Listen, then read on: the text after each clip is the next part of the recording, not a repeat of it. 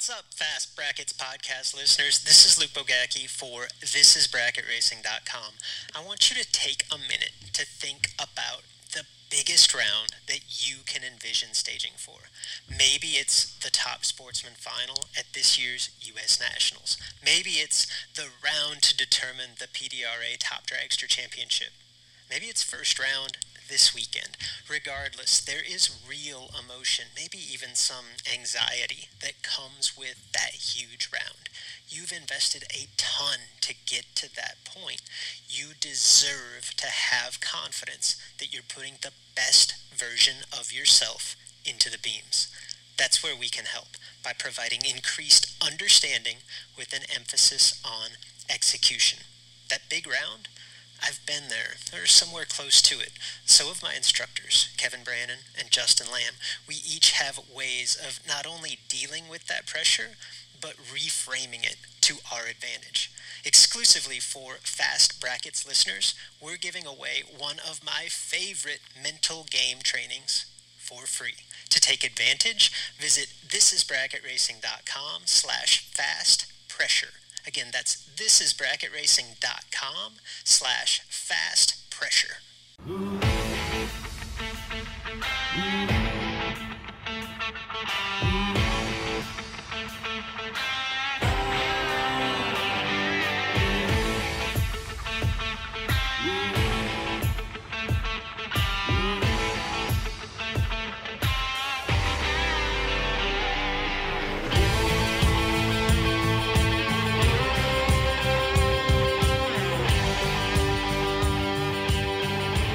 Welcome to the Fast Brackets podcast, where we highlight the cars and stars of top sportsmen and top dragster drag racing. I am your host, Rex Simmermaker, coming to you from the heart of Indianapolis, the racing capital of the world. Welcome to the show. Hey, everybody, it is episode number 13. It is the third week in July, and it is hot out. Good news, I am back to my surly self. I'll assume the heat has something to do with it. That's got to be part of it. I don't like to stay in a good mood for all that long a time. So I think we're back to normal. I don't think we're gonna have any more Ric Flair takes today, but it's never out of the question. We can always add some Ric Flair. So that's good. We may do that, but we do have to address one thing here today. So as always, we welcome our listeners from Pure Horsepower News, and we got a little feedback from the pedal tractor pull championships that I won over the years. And so if you are just tuning in from Pure Horsepower News, and this is your first time, go back to episode number 11. Understand why we are so excited to have you be a part of our programming. And then also just give it a couple weeks. Hang in there. You'll get the rhythm. You'll get it. You'll understand. But when I talked about being the GOAT of pedal tractor pulling, I got this feedback. And it came to me from Andy Camp, from one of the best race car painters in all of Indiana, if not the world. But Andy said to me, he goes, "Rex, you are a big guy. You are 6'4". You are 240 pounds of twisted steel and sex appeal. Of course, you are going to destroy all those other little kids. Of course, you were bigger, badder, meaner, and more stubborn than everybody else. And of course, that's why you have the trophies to prove it." And so I had to correct him. And I cannot believe we're talking about this twice. I would have never guessed we would have talked about it once, but I got to tell you. So if you go back look at me at, let's call it 3 years old. From the time I was 3 years old to the time I was 5 years old, I legitimately wore the Forrest Gump metal leg braces. So doctors were very concerned about my gait. And not only that, but from the time I was 5 to the time I was 12, I had to wear these special shoes that had these big wedges on it. I had severe toe-in for our alignment guys out there. And Not one person would have ever guessed that I would have won a single athletic competition. Not my doctors, probably not my parents, not any of my neighbors who watched me hobble around, let alone would any of those people bet money that I would have ultimately become a Division I basketball player. Not one. So what I will tell you is, Andy, and I tell everyone else, is that it had a lot more to do with my stubbornness and competitiveness than just my sheer size.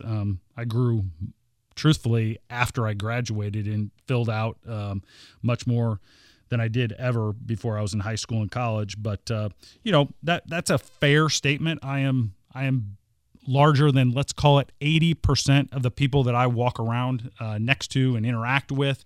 I'm not typically scared of anyone, but I wasn't always that way, and those accomplishments were pretty big.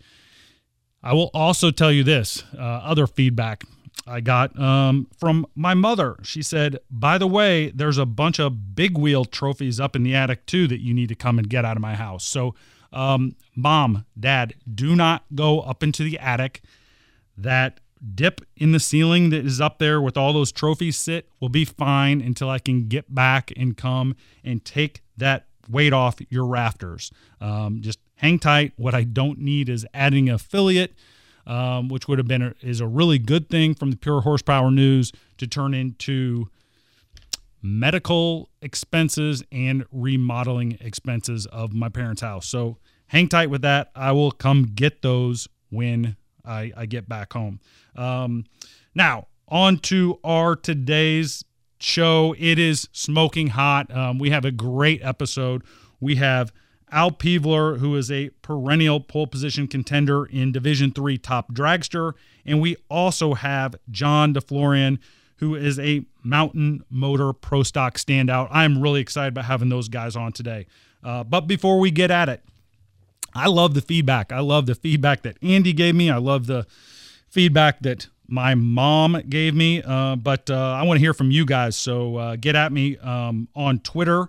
That is @FastBrackets. You can like, follow, share the Facebook page called The Fast Brackets Podcast. But keep it up. I like your messages. I like the thoughts. It's all great stuff. But before we get after it, let's pull up to the lanes. Let's take a walk around. Let's get strapped in because here we go. All right, let's make a pass. Let's get those tires hot. Let's put it in the water box and talk about big money, top sportsman, and top dragster racing. Hey, we had Tyler Crosno come on. He broke the news on our show and said, hey, at the Shakedown event in the here coming up in the fall, it is $7,500 to win that top sportsman event. So that is big news. I think that's a 64-car field pre-entry. And then last week, we got the news that Wes Buck is adding $10,000 to win top sportsman and top dragster events at his World Series of Pro Mod next month. Those are big events, high dollars to go essentially 4 and 5 rounds, 6 rounds, I guess, at Tyler's event for our cars. And springboarding off the back of our conversation last week with Luke Bogacki about the big money bracket events that are happening multiple times next year and multiple times this year, and just seems to be going that event.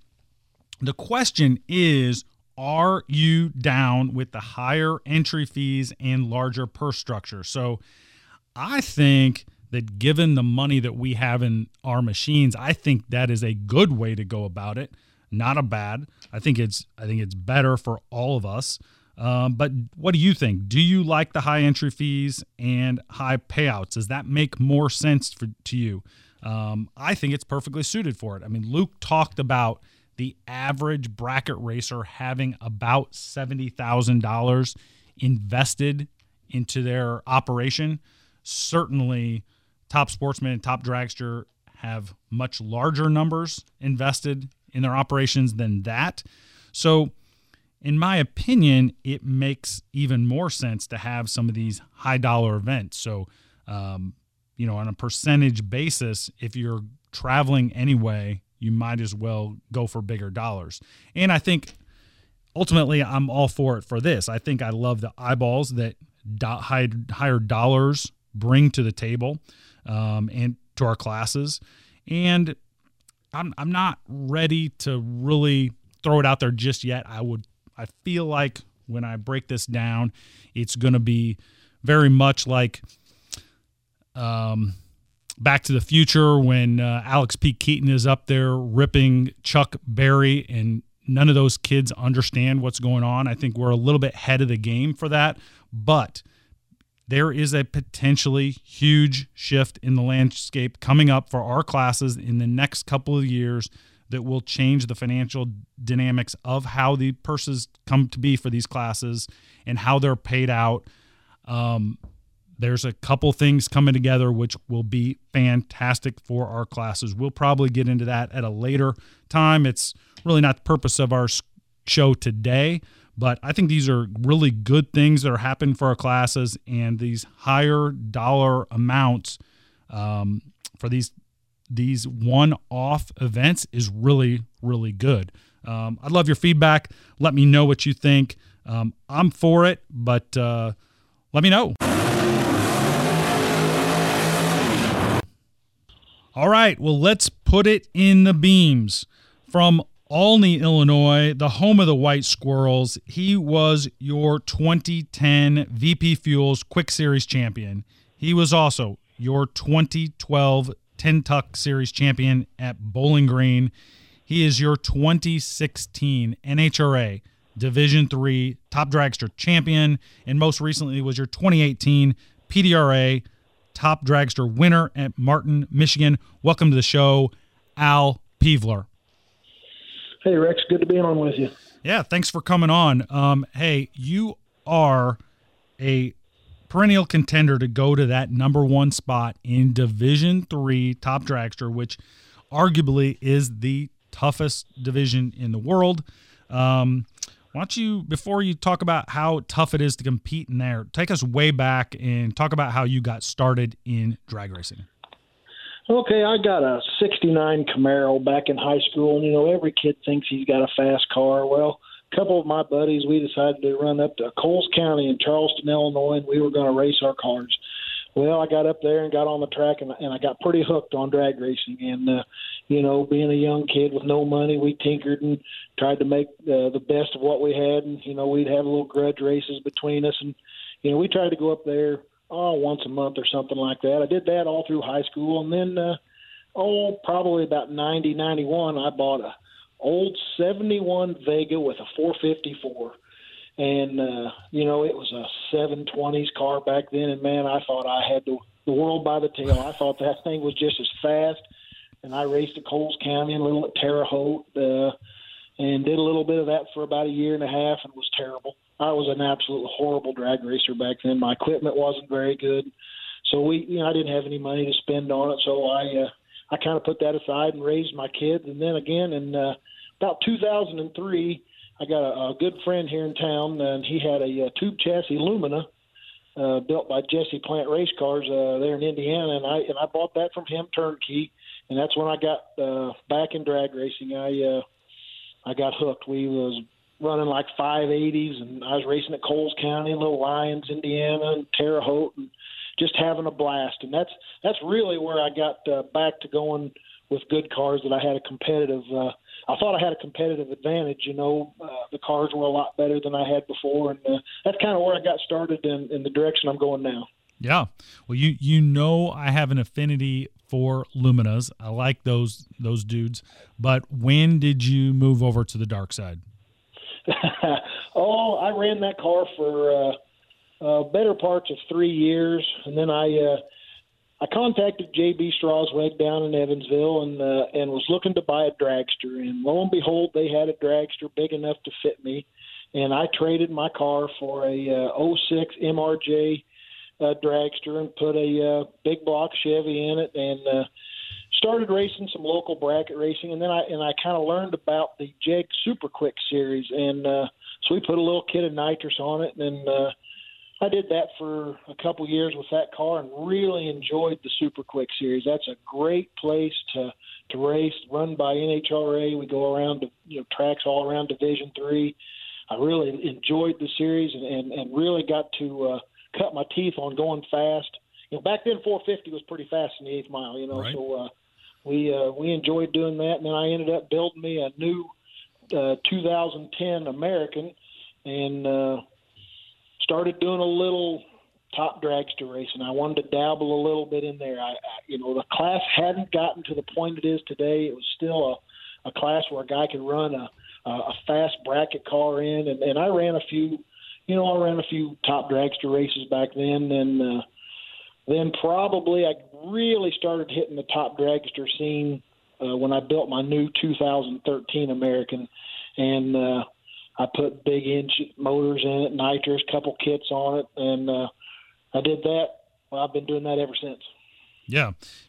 I think that Super Quick Series has been a tremendous breeding ground for a lot of the top dragster competitors that we see now, certainly in Division III. And I know, it still is. It's a good event. It's a qualified field of 32 cars. And I mean, sometimes if you dial 454, you may not make the field in that 32-car field. That's exactly right.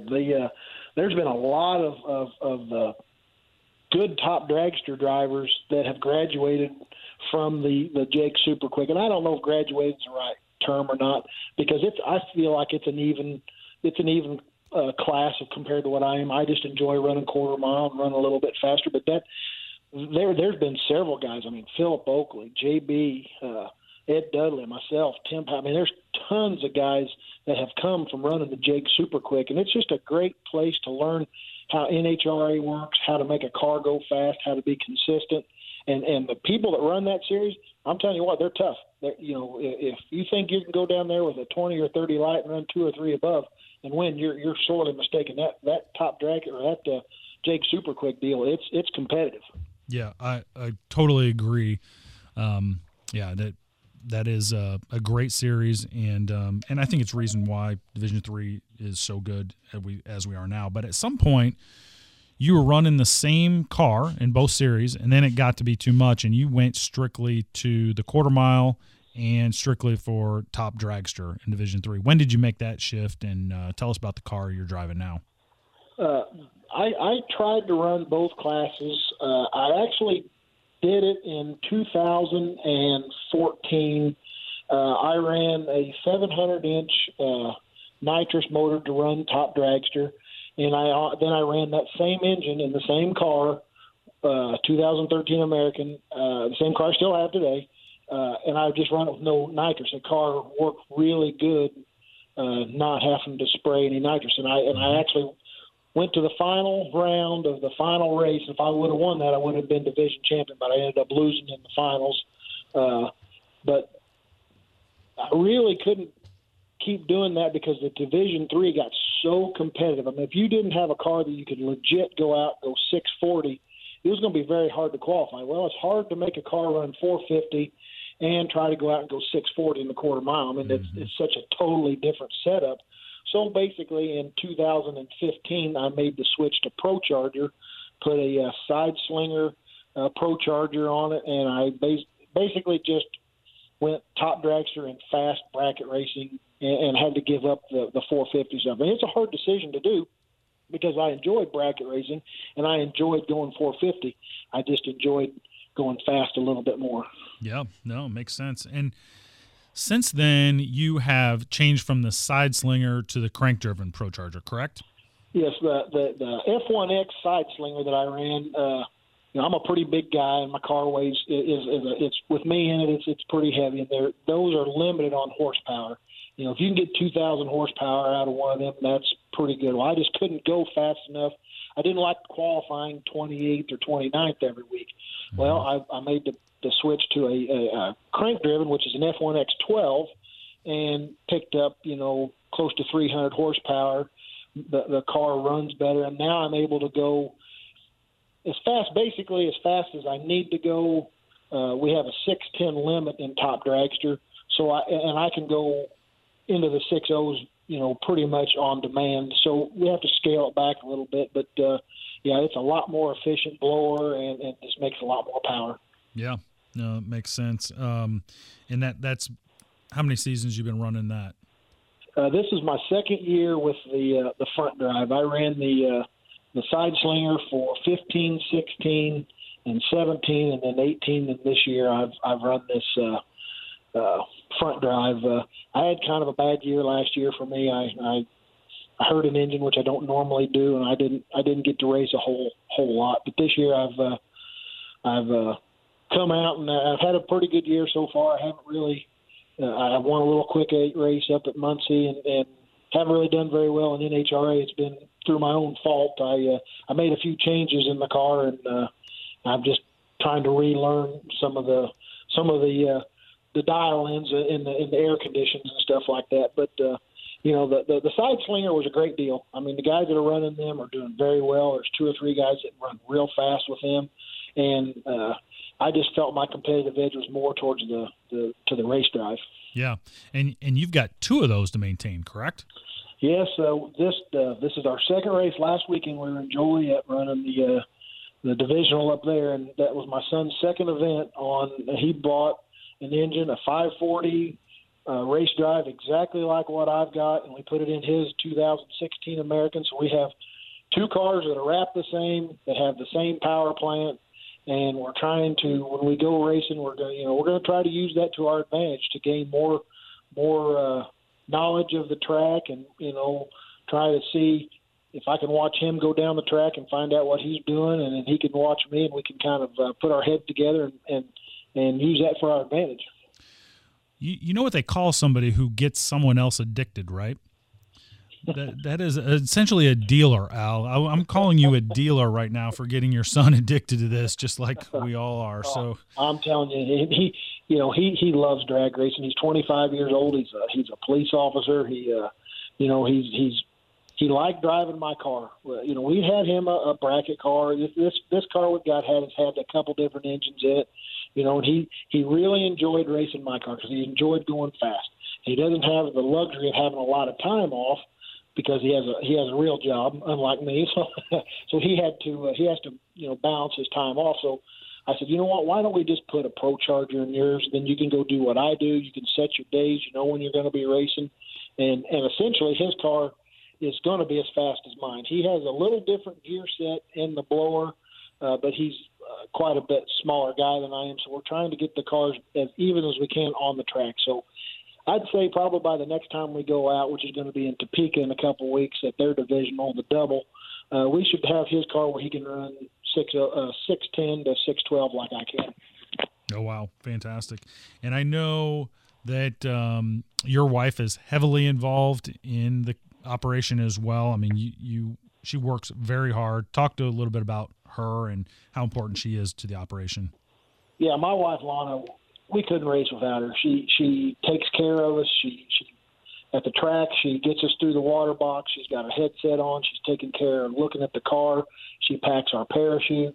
She cooks our food. I mean, we could literally not race without her. She works real hard. And, sometimes it's me and him both in top dragster, and we only have her. So she's pushing my car and pulling his car. And then whenever we get, she parks the golf cart, she runs up to whoever's first, make sure their tires are set, their Hans is latched, and she goes out on the track with that one, and then whoever's next, she runs back and takes care of the next one. And oh yeah, she works real hard. But I'm telling you, she's one of the big reasons why we run top dragster. She loves going to the track. She loves the people we race with. She has a good time.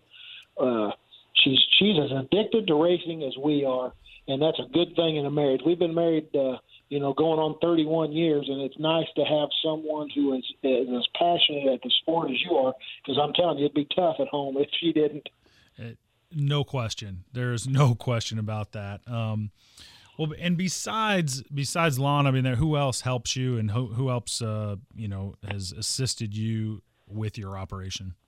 Well, I mean, as far as like my family members, my son, my other son, Michael, he goes to the track when he can. Blake's girlfriend goes to the track and helps us when we can. But I've got a multitude of sponsors. I won't call them sponsors. I'll talk about partners that help me with my operation. I mean, Pro Charger, they're always there on the phone when I need them. Bruzy Transmissions is always there. Marco's always there to answer my silly questions when I have them and to fix stuff when I break it. Instrumental is Joey Hessling up at APD. Them guys built both of our engines. They are top notch in what they do in the blow through carburetor deal, and the engines are great. I've got a real good friend in Philip Oakley that is always at the phone when I need him. If I got a question, he's always there to help me through it. I mean, I think American race cars are fantastic cars. I formed a new relationship with a buddy of mine, Dean McElvain, that builds race cars. He's been helping me do a little bit of stuff. Great guy. And then all my other buddy racers. I mean, Tim Papp, Ed Dudley, J.B. Straswig, and them guys that are at the track. They're always there. Dan Norris. They're always there to help us when we need a problem. I say that racers are kind of a close-knit family. You know, your enemies on the track, but your best friends off the track. And when you're in the pits, we'll go over and help each other work. And if it wasn't for those guys, it'd be really tough to go to the track. I totally agree. We see it time and time again about someone will loan a part to a guy they have to line up against next round. And there's been times where I've give guys something and I've had to run them the next round. I've borrowed parts and I've had to run them the next part. That's just part of it, because I don't want to win that way. I want to earn my win. I mean, we do get some gifts once in a while, and it's nice to get them. But if you can help somebody out, it always comes back around. I mean, I feel like if I help somebody's going to be there to help me. Agreed. Yep. So what's next now? What's next for the Peavler racing operation? You've been doing NHRA Division III. You got anything next here on the schedule? We're going to try to do the Midwest Pro Mod Series. They've been running a little bit over here, St. Louis, and kind of maybe in Texas and Memphis and all that. We're going to try to do some more of those. We're going to definitely try to hit a lot of the quick 8 races around. As far as immediate future, we're going to go to Topeka next weekend and run their double. The weekend after that, we'll be at St. Louis running the Midwest Pro Mod race. Then I did notice last night that little home track we have down here called Wagler Motorsports over in Lyons, and they're going to put on a nice little $5,000 to win top sportsman, top dragster race. So I think we may go over and hit that. So our schedule is always full, and it's nice to have options to be able to go and do things with a lot of tracks. We're very fortunate in Division III that Division III supports a lot of fast bracket racing, and it brings fans in. Fans like to see guys going real fast in the 8th mile and popping the parachute, and we enjoy going to those small tracks as well. All right, so I got to ask you then, when you go to the Midwest Pro Mod Series event and there is no index that you're going to run up against, are you going to uncork it, or are you going to keep your same setup that you run when you run Division III and have the 610 limitation? Oh, I may tune it up a little bit. I mean, my stuff's not as fast as a lot of guys. There are some guys out there that can go very fast. If some of the guys show up and I've got a chance to get in their little fast 4, I may wick it up a little bit. I've been 386 is as fast as I've ever been in the 8th mile, 188. So I know I can at least run mid 380s if I need to. And if I get over there and it looks like maybe I got a shot to get in it, I may turn it up. That, or I may put my skinny driver in my car and I'll drive his. I like it. Hey, Al, thanks so much for coming on. Good luck to you and your family the rest of the season. Appreciate you for doing that. Hey, no problem. Thanks for having me on, Rex. Anytime. Today's Half Track Report is brought to you by DragRaceLawyer.com. When it's time to make a tough tuning decision, who do you turn to? Of course, you turn to an expert tuner who has seen those conditions before. So when it's time to make a tough legal decision, who do you turn to? Of course, you need Ed Harney at DragRaceLawyer.com. He's a drag racer and someone who has seen those legal conditions before. When you need someone you can trust to give you the proper legal tune-up, go to dragracelawyer.com. All right, for this week, let's start with the NHRA Division III event in Chicago, the Throwdown at Sundown, and on the top dragster side. So keep in mind, these guys just came off Indy. A lot of them parked in Indy and then just went directly to Chicago. And so on the top sportsman side, our number one qualifier in the pole position, none other than Lester Johnson in that bad 55 Bel Air, the Excalibur. He goes 6:16 with a 1 at 232 miles an hour. Wow. There were 39 cars on the property, and that led to a bump spot that was 708 with a 3. So nice car count, nice bump. That was really an impressive event. Again, it was super hot, and I know the conditions were not great, so could have had some lower numbers there, but 708 is really nice that way. Kurt Frederick ends up your winner. He comes from the number 17 position. He's got that beautiful burgundy first-gen Camaro. Has Lester Johnson first round, who was in the final at Indy last week, and gets by him. In the final, Kurt goes 001 versus Dave Esposito's 005. It was a dead heat. Ultimately, timer said it was a tie, but Kurt gets the win. So congrats to Kurt Frederick for that win in Chicago. On the top dragster side, the number one qualifier out of Ladora, Iowa, in his 18 racecraft was Brandon Martinson. He goes 6'10 with a 4 at 226, just flying. There were 31 cars on the property. 16 of those went 620 or better for a 657 bump. And the winner for the second week in a row is Mike Coughlin. He gets the win over Bradley Green. He has got that Jegs machine rolling right now. He's got that supercharger set up, dialed 620, and just scooting and consistent as can be. So we got to have Mike come on and talk a little bit about his setup, because I know he likes where he's at right now. One other thing of note, Luke Bogacki, our friend who came on the show last week talking about thisisbracketracing.com, gets the win in Super Comp at Chicago. So congrats to my man Luke, and way to go up there, all you guys in Chicago. Now, if we go south to Bristol, Tennessee for the Division IV event, we start with top sportsman, and the number one qualifier was Jim Thorpe, and he brought out a new, beautiful ProCharge Camaro. That thing is gorgeous. If you haven't seen it, check it out. He goes 659 with a 1 for the number one spot. There were not a bunch of cars there. I think the weather likely had something to do with it. There were only 9 cars there, so that was not a tight spot there, but Jim's car is gorgeous right off the lot there and goes 659 for the spot. And then he goes to the final where Lance Rutland gets the win. So congrats to Lance on winning top sportsman in Bristol. On the top dragster side, the number one qualifier was Bob Button, 6'10 with an 8.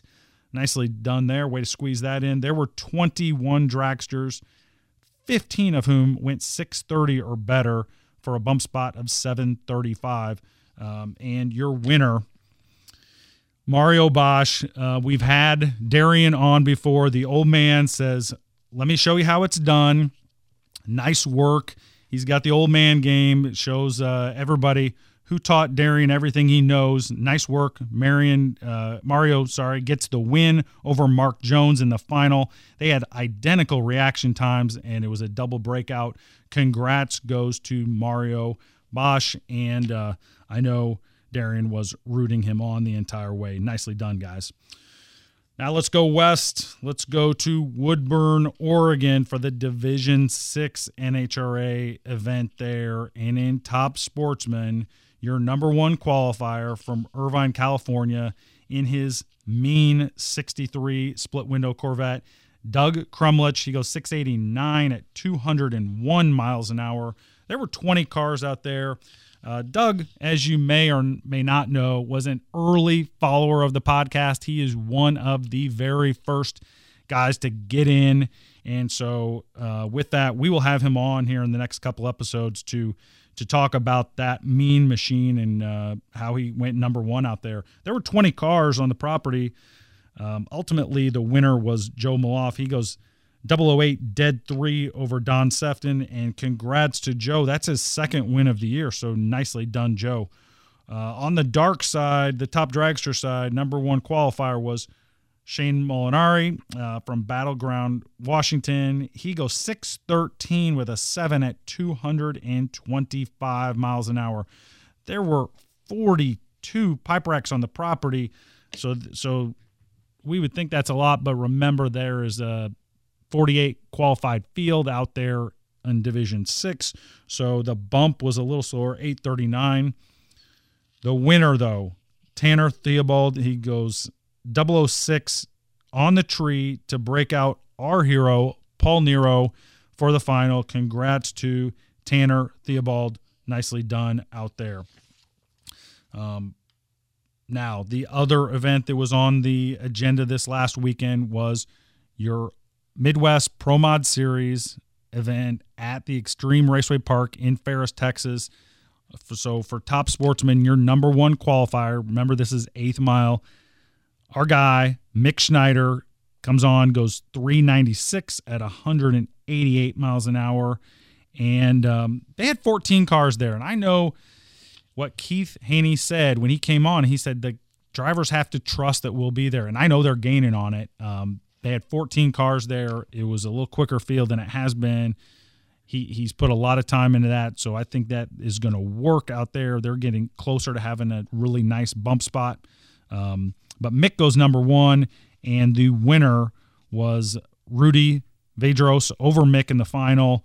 Nicely done, you guys. And, that is gaining on there out there with the Top Sportsman side in Midwest Pro Mod Series. So good job, fellas, out there. And on the Top Dragster side, your number one qualifier, he's been on the show, Big Steve McDermott. He goes 398 and qualifies number one. Ultimately, he decided to see what a two-piece crankshaft would look like, and so he would not be able to finish that event. So hopefully Steve can get that back together. We are rooting for him to finish out the season. We are really glad to have him on. They did not have a huge turnout for the Top Dragster side, which is not that great because I know they had an unbelievable crowd. So the winner, who was ultimately Ron Scott, he wins over Chad Broom in the final. I know the crowd was great to watch those guys run in the final. So we're rooting for that to continue to gain momentum. All right, that's it for this week. The next week, we will cover the national event in Denver for Top Sportsman, Top Dragster. And then we'll also cover the PDRA event at Dragway 42 in Salem, Ohio. And there's a double event in the NHRA Division 7 out in Sonoma. So those guys will have a little bit of marathon, but saves them some travel expenses. We'll cover all of that next week on the Half Track Report. Whoa, hey, let's get out of the groove here just a little bit with and I'm really excited about this. He is your number one, your very first Mountain Motor Pro Stock champion in NHRA history. He is a multi-time number one qualifier in IHRA, ADRL, and XDRL Extreme Pro Stock categories. He holds the IHRA Pro Stock ET and Speed records, and most recently was your Mountain Motor Pro Stock NHRA event winner in New England. Welcome to the show, John DeFlorian. John, how are you?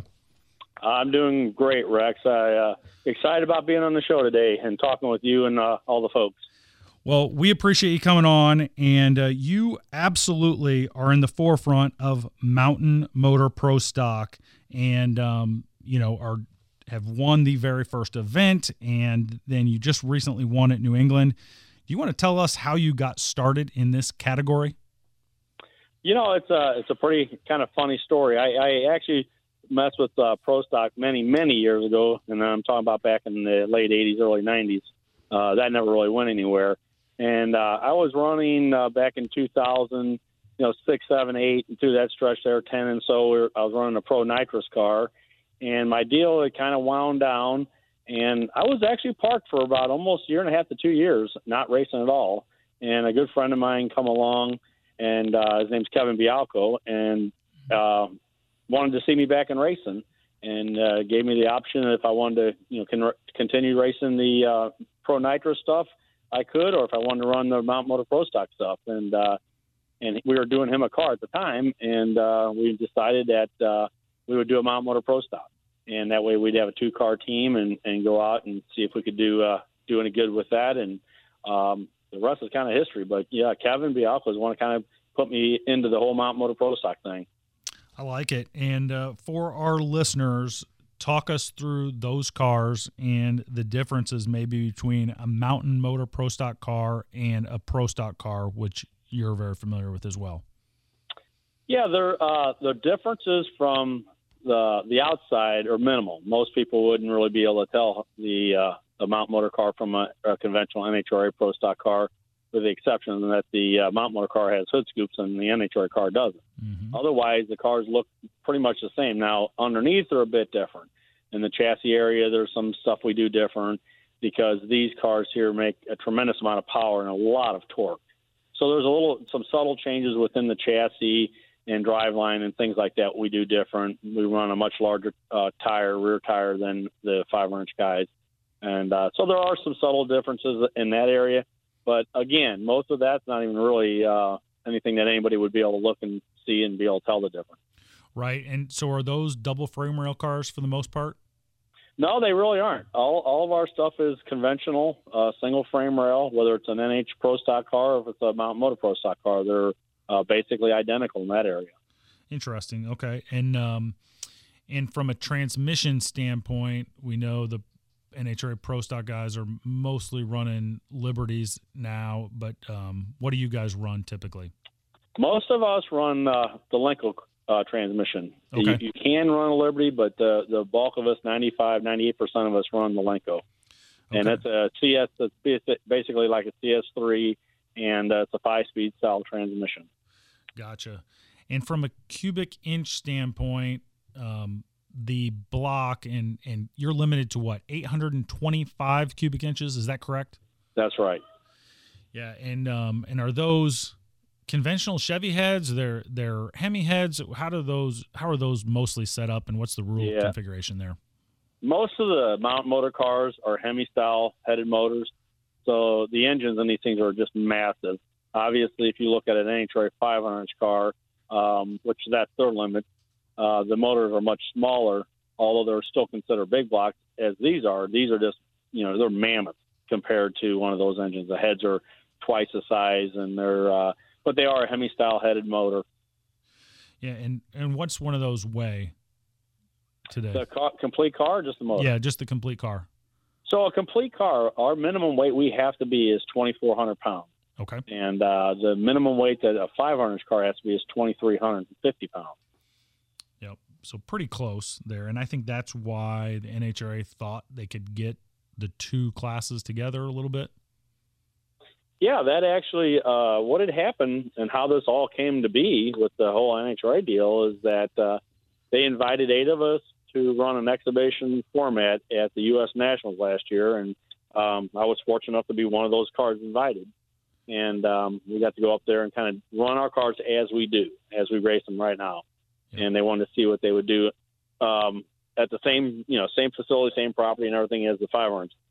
But their intentions were to actually figure out a way they could slow our cars down a little bit and speed the 500 cars up a little bit.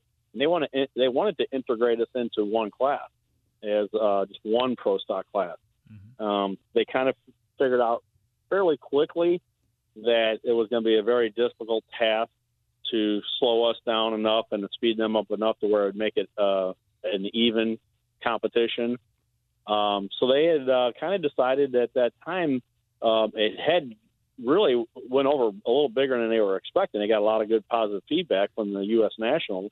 So they approached us and said, hey, we want to do a 4-race exhibition format, but you're racing for a Wally's, you're racing that way, but we want to run you just as you are, and we want to see how it goes. And that was the 4 races was Houston, Charlotte, Bristol, and Epping. So we were excited about doing that because it was going to be an opportunity for us to continue to race our cars as we have been racing them the whole time and not have to change anything. Well, I can tell you after the first and second race, it had grown and gone like gangbusters. NHRA couldn't believe the response, the crowd response to it, the fans. They just went crazy about it. And so much to the point where NHRA was really taken back by it. And, they're talking about us having a 6 to 8 race season next year and a full normal, competition and everything, and keeping us just as we are. Oh, that's fantastic. That is. Yes, it is. It's very exciting. For those of us that run these cars, to have the opportunity to do what we did get to do to this point, to just be able to go out and run at the U.S. Nationals. I never thought there would be anything more from that. I thought that would be a one-time deal. And then it to turn into this 4-race exhibition thing this year. And the people have gone it's just amazing how well this has gone over. Our pits are inundated with people at every race. They want to see what these things are about and how big they are, and they can't believe how fast they are because when they're looking at them, they're considering them pro stock cars, but they're obviously much faster than the NHRA pro stock cars. So it's really got their attention, and it's been great. And then so we got an opportunity to kind of show our wares on the big stage, as we say, with running NHRA, and it's been pretty spectacular. Yeah, and when you say you're quicker than the pro stock cars, how much quicker? About 0.3? Is that right? Yeah, a good 0.3 or so, depending on the weather conditions. We're faster, and we're about 10 mile an hour to 12 mile an hour faster. So it's a considerable amount different. Yeah, there's no doubt, but fans have embraced you, have they not? They have. The fans have actually taken us in. They're very curious about these cars, want to know about them. They want to see these engines and stuff. And we have them come into the pit area. We let them come in and look. And I hear all the time, countless people say, "I can't believe how big the engines are in these cars. They're just massive."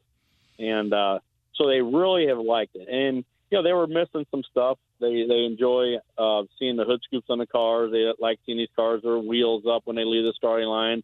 They're very unpredictable in a lot of situations. You'll see us having to shut off because the car's heading to the wall or knocking cones out or something like that. And from the spectator standpoint, the grandstand, they love that. They love seeing this stuff. And these cars they're a handful to drive. They really are. You got to really be on top of your game to drive these things because they are so powerful and fast. And but they're enjoyable, and the fans have really, really taken to the class. Well, I was going to ask you about how much you think that the hood scoops add to the class, add to the popularity of the class. Obviously, Pro Stock went away with the hood scoops. You guys have them. Do you think that drives it? I do. I think it plays a big role in it. I go back to when I was going to the racetracks many years ago as a kid and watching from the grandstands, and I don't think it's changed. People go to the racetrack as a fan, a spectator, wanting to sit in the grandstands, and they're driving their Camaros or their Mustangs out to the track, and they want to see a car out on the racetrack that looks similar to theirs, but they don't want to see one that looks just like theirs. They want to see a race car. They want to see a pro. These are pro cars, pro stock, and they want to see that. And one of the things when you're sitting in the grandstand that's the most obvious that's different is these cars have gigantic hood scoops on them and big spoilers on the back and parachutes hanging off and wheelie bars hanging out the back. They look like race cars. Even though they might look similar to the car that they drove to the track that day, they know that there's a significant difference between that car that they're looking at and the car they drove to the track. Yeah, no, I'm with you on that one. I think that's a big part of it. And you guys are still running fuel injection on your cars, or are they all carbureted? Well, that's another interesting deal. And that's what's so great about this class is that you can run carburetors or you can run fuel injection. So it's really your preference. And which both of them, though, run hood scoops. And that's one of the things right there I hear probably the most out of the fans when they come by is they like seeing the hood scoops. They like seeing these cars with hood scoops on them. I can't tell you how many people told me, that race cars are meant to have hood scoops. And so the way we are right now and the way we'll always have hood scoops, because we know that that's something they identify with, and they enjoy, and we enjoy as well. But we can do it on a set of carburetors or on a set of throttle bodies. And tell us a little bit about your car then. Do you guys, and this, I should know this maybe, but are you guys restricted like the pro stock cars are to a recent body style, or can you run an older body style? We're a little bit more open with that because we don't want to alienate anyone. If a guy's got an older car, an older Cobalt, or GXP, or Mustang, or whatever, they're welcome to come in and run with us. And we have a number of guys that race Cobalt and these other cars, and I think that helps because again, if you're sitting in the grandstands, you're not going to see just all of one manufacturer, one particular car. You're going to see a bunch of different cars. You might see GMs, but you might have a GM Camaro out there. You might have a GXP out there. You might have a Cobalt out there, but they're all different body styles, and they like that. Then you throw in a Dodge and you throw in some Mustangs, then they really get excited because there are the diversity, and that's what people like to see. All of us are not necessarily Chevrolet fans, and all of us are not necessarily Ford fans or Chrysler fans. But if you come there and you are a Chrysler fan or you are a Ford fan, you can root for your car. You can root for the Mustang to beat the Chevrolet, or the Chrysler to beat the Mustang, whatever the case may be. And that's a good thing for the spectator, for the fan sitting in the grandstands. It's a great thing, and for us as competitors, we like it too. We don't want to be racing next to a car that looks just like ours. We want to see some different stuff as well. There's no doubt. But you're a Camaro guy, right? I am a Camaro guy. I am. Through my life, I've raced all kinds of stuff. I've raced everything. I've had Chryslers, Fords, Chevrolets. I've had it all. But as of right now, when this deal started for me in the Mount Motor Pro Stock deal, at that time back in 2011-12, the guy I was teaming up with, which was Kevin Bialco, we were doing Camaros, and that's where we've built, and we've stayed on that all the way through. So yes, it's 2015? Is that what you're driving now? 2015 Camaro? Yes, yeah. It was actually originally a 12, and I updated it, back in 15, and so that's what it is. Yes. Yeah. Now, what's next for the class then? You said that NHRA is adding more events. Is that right? Well, they are. They're looking at adding. We're going to have 6 to possibly 8 races next year in NHRA. We don't know where yet. They're still trying to figure out the logistics and all that. But they definitely have enjoyed how well this has gone over, and they want us to continue to do what we're doing, and they want to continue to build the class. So the future is extremely bright for Mount Motor Pro Stock. Probably brighter than it's been in many, many years, to be totally honest. And that's good, and a lot of that's due to NHRA putting us on the big stage there and getting the exposure to the class that we've gotten. We're on FS1. They've given us a lot of great TV time, and that's exposing us to even more people.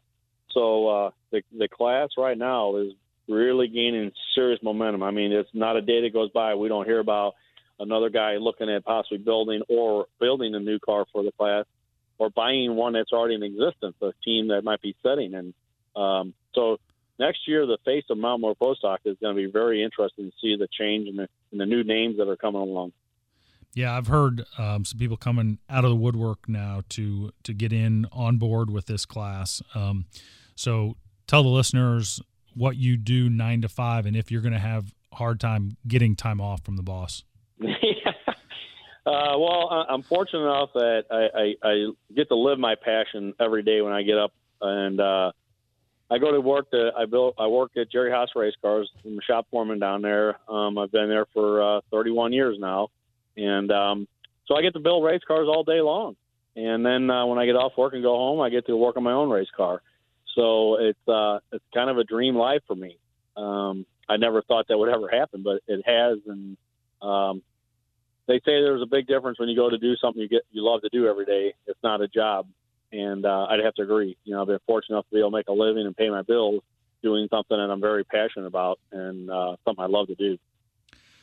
Well, John, you are living the dream, and we are going to root like crazy for you for the rest of the season. Thanks so much for coming on, and appreciate your time and cluing us in a little bit, and we're going to root like crazy for you. Well, Rex, I can't thank you enough for having me on. It's been a pleasure, and it's been a treat for me to be on. Love to be on again if we get something going in the future and get on there and talk some more about our class, and it's been great. So Thank you very much for inviting me to be part of the show. Yep, you just got roped into being a special consultant. Nice work. Yeah, that's all right. As people probably already figured out, I like to talk, so it'll probably work out all right. Now that is great stuff. That is great stuff from the super hot John DeFlorian. Okay, as we hit the mile-per-hour cone, I want to take a minute and thank everyone who has come on the show so far. Every driver, every interview has been outstanding, and I truly appreciate it. And I say that because I'm here, I'm listening to it, but I'm also getting the feedback saying these guys and girls are outstanding. And when they came on, they didn't know. They didn't know how this show was going to work. I knew it was going to be a great show, but they didn't. And they said, yeah, we'll come on and let's do it. And it's been fantastic. Likewise, the feedback and listenership is exactly where I thought it would be. You have not disappointed. We are 3 months in. We've had 13 episodes now. And the next couple of months are almost set for our guests. It has become a hot ticket to get in. People have been reaching out to me, wanting to get in, talk about their thoughts and feelings on the class. I get it. We are all plugged into this and want our investment to have an ROI. But if you want to get in, if you want to talk about your big win, if you want to talk about your thoughts on a topic or what could help the class, or you want to get in on the live show that we're going to do at Indy at the U.S. Nationals, we'll talk more about that later in another episode. But if you want to get in on that, get at me. Do not wait. Spots are filling up now, and I always default to the most passionate drivers, the most passionate engine builders, the most passionate chassis builders, the most passionate fans. And if you're a sponsor and you want to reach out to our specific top sportsmen, top dragster fanatics, hit me up. Let's talk. Let's see how we can help each other. Okay, it's time to take the stripe. That is the show. It is time to pull the chutes on episode number 13. And there it is, that beautiful illuminated wind light. We love it. That's exactly what we wanted to see as we went down the track today.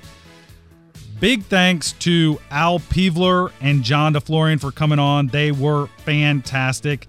Next week's episode is guaranteed to be even better. And as always, help us out by subscribing on iTunes, subscribing on SoundCloud, like or following us on Facebook, and retweeting and follow us on Twitter. Tell your friends about the show. It really is the best way for us to grow this thing. And Facebook seems like the best way for us to count our listeners. But retweet, share, and let me know. And also make comments. I don't even care what you say. Say, my car is fast. I follow directions. Be fast or be last. I don't care, but I love it when I get that feedback, I should say. Hey, I hope you enjoyed it. Try to stay cool, keep the rubber side down, and travel safe.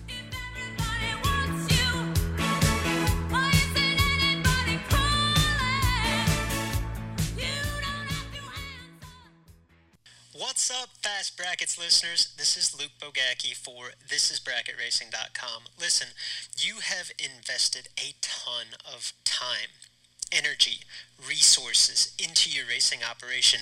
It's no small feat to compete at the level and, quite frankly, at the speeds that you do on a regular basis. You deserve to see a return on that investment in terms of win lights. That's where we come in. You've got incredible equipment. You don't need me to tell you how to go fast or how to get down the racetrack with a ton of power. In fact, you probably don't even need me to tell you how to hold 500s or drive the finish line like Jason Lynch.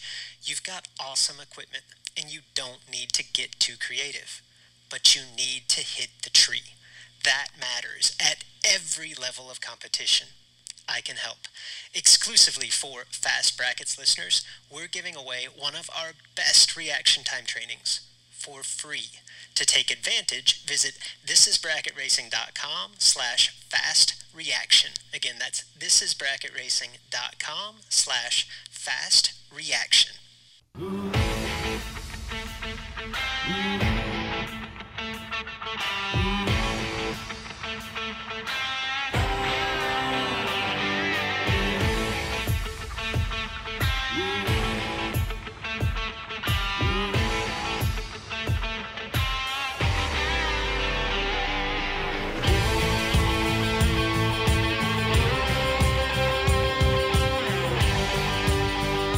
Another fabulous show today, man.